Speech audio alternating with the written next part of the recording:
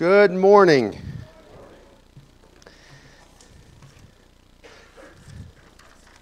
Dave told me, keep it short.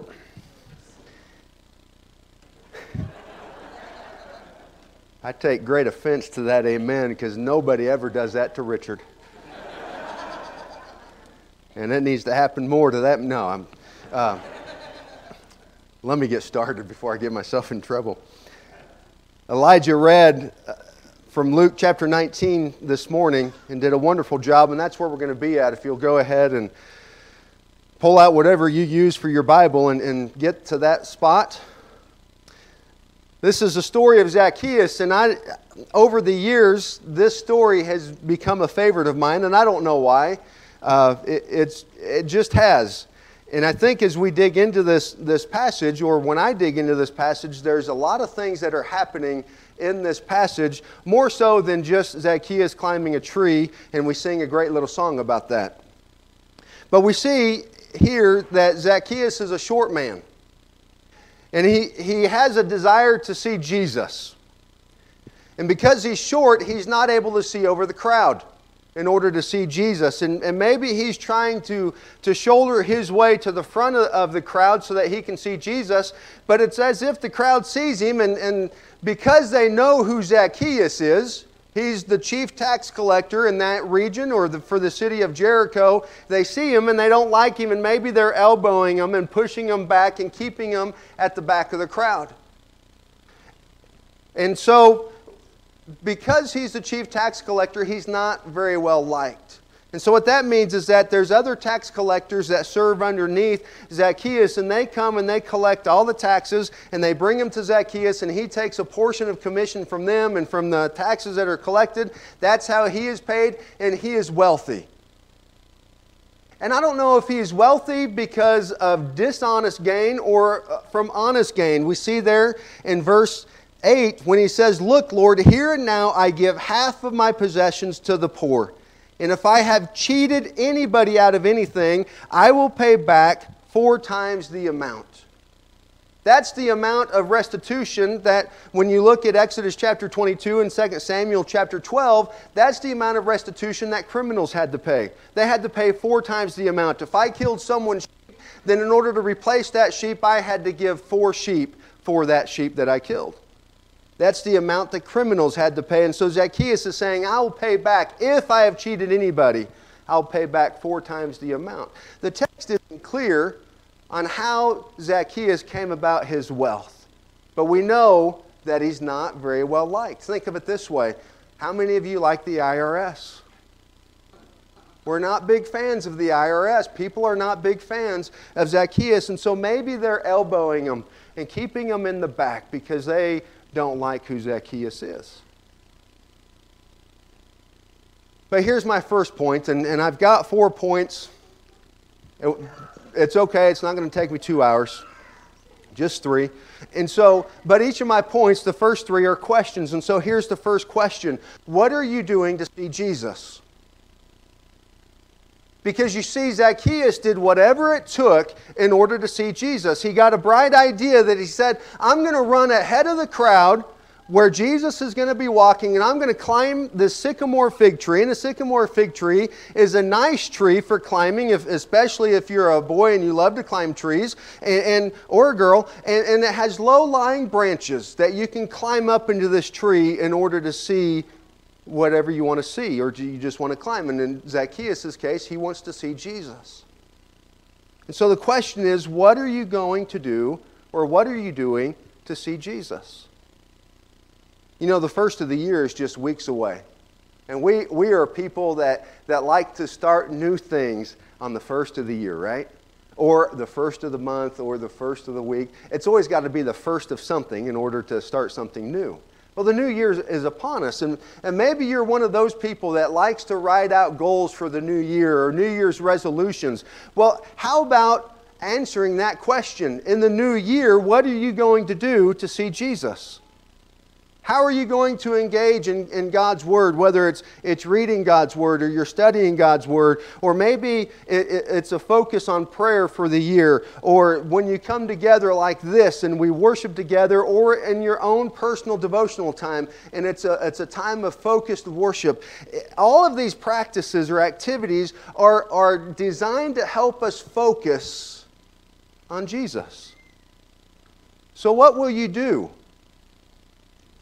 to see Jesus? And I know I keep saying that question over and over again, and you may be thinking, golly, quit repeating yourself. But I want you to at least leave today with that question in mind. What will I do to see Jesus? And then after that, the next question is, how are you holding others up to see Jesus? What kind of tree are you? Because you see, Zacchaeus climbed a tree in order to see Jesus. When we involve ourselves in those different practices, whether it's Bible reading or study or prayer and all those ones that I just listed, and there's others. There are others out there too. But when you involve yourselves in those practices, it's at that place where God enters in and begins the transformation of the character of your heart. And it's at those times when we begin to be transformed into the image of Jesus and we begin to see Jesus ourselves. And when we start to do that, then we have a responsibility to help others see Jesus. It's the Great Commission. Therefore, go into all the world and make disciples of every nation, baptizing them in the name of the Father and Son and the Holy Spirit. And we sometimes stop right there, but then it goes on and says, and teaching them everything I have commanded you. How will we hold others up and teach the things that Jesus has commanded? What kind of tree are you? Maybe you're one of those wimpy willows by the river that it can only hold the weight of a bird. Well, you may not be a very good tree. Maybe you're a really strong Christian and you're like I love going to Ponderosa State Park and looking at those ponderosa pines. They are so huge and massive. I love looking at them. But you know, the lowest lying branches on some of those trees are 80 feet up in the air. They don't make very good climbing trees. What kind of tree are you? How are you helping others see Jesus? And then a follow-up question to that would be, are you hindering others in seeing Jesus? Are you keeping other people from seeing Jesus? That seems to be a theme in the book of Luke. Consider the people when they find out that Jesus is going to the house of Zacchaeus to eat. What is it that they say? He has gone to be the guest of a sinner. You go all the way back to Luke chapter 5 when Jesus calls Levi, who's also a tax collector. And Levi holds a great banquet for Jesus. And a large crowd of tax collectors come. And the Pharisees and the teachers of the law see this and they complain to Jesus' disciples. And they say, why do you eat and drink with tax collectors and sinners? In John chapter 7, or Luke chapter 7, Simon, the Pharisee, invites Jesus to come and eat with him at his house. And there's a woman that shows up.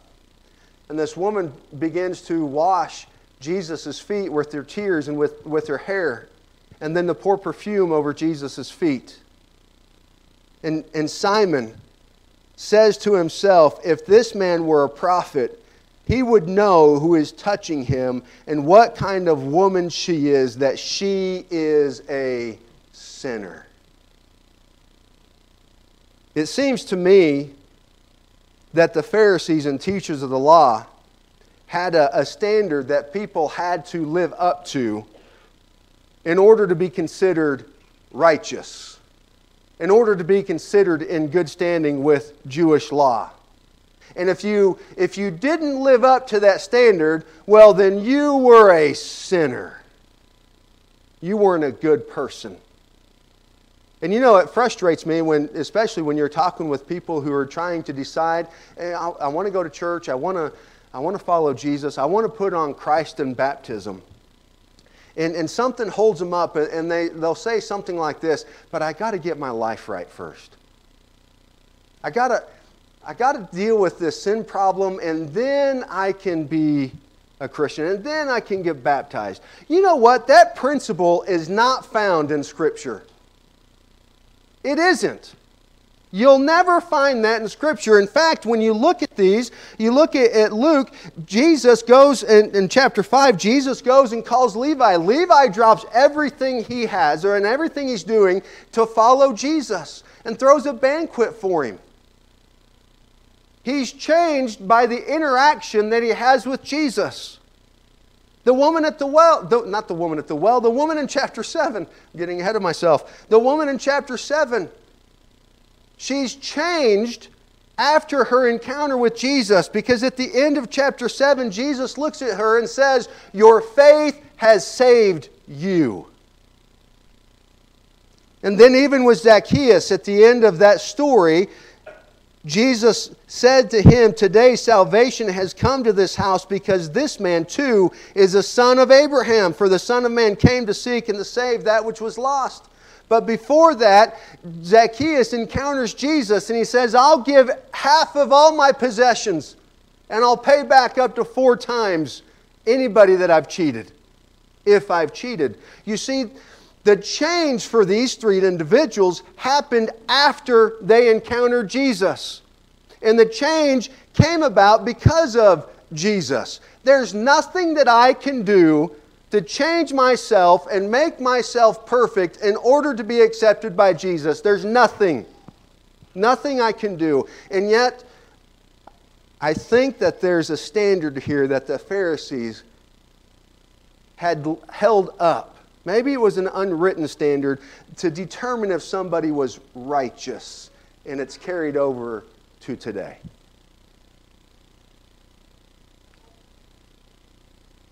The last thing, it's a statement. Jesus wants you. Jesus wanted Levi. He calls him. Jesus wanted the woman in chapter 7, because he tells her, your faith has saved you. Look at chapter 5, the calling of Levi. Verse 31, Jesus answered them after the Pharisees and the teachers of the law had complained to Jesus' disciples, "Why do you eat and drink with tax collectors and sinners?" And Jesus answered them, "It is not the healthy who need a doctor, but the sick. I have not come to call the righteous, but sinners to repentance." And again in chapter 7, verse 49, verse 50, Jesus said to the woman, "Your faith has saved you. Go in peace. For the Son of Man came to seek and to save what was lost." Jesus wants you.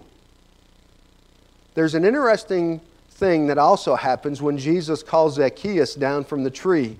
And he says, "Zacchaeus, come down immediately. I must stay at your house today." Jesus didn't look at Zacchaeus and say, "Hey, you've got it all together. You've got it all right.